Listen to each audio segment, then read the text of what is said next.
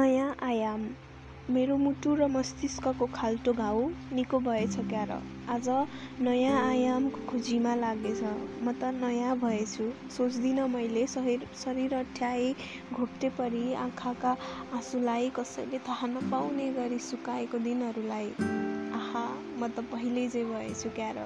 पहिलेकै त्यो व्यक्ति जसको सपना गगनजै फिजारिएको, त्यो व्यक्ति जो संसारको हरेक खुसी अँगाल्न तयार भएको। महसुस त यस्तो हुँदैछ मानौ फेरि नयाँ नमुना पलाउँदैछ। संसार जित्ने साहस बिस्तारै बटुलिँदैछ। पश्चाताप छैन केही। पुराना दिनहरूलाई सम्झिएर मुटु टुट्नुमा पनि बेग्लै ऊर्जा मिल्दो रहेछ।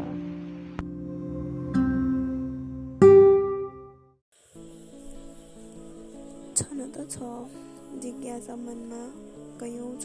ती भगवानसँग छ, जन्म दिने बुबाआमासँग छ, माया गर्ने प्रेमीसँग छ, धोका दिने झुटा साथीहरूसँग, म रमाएको प्रत्येक पलहरूसँग। कति कर्म गरेपछि मोक्ष मिल्छ, कति माया र कर्तव्य पुरा गरिदिएपछि तिमीलाई शान्ति मिल्छ, कति पाइला सहारा दिएपछि गन्तव्य पुगिन्छ र कति पटक धोका दिएपछि तिम्रो घृणाको घैँटो फुट्छ। यी सबै प्रश्न सोध्ने मन छ।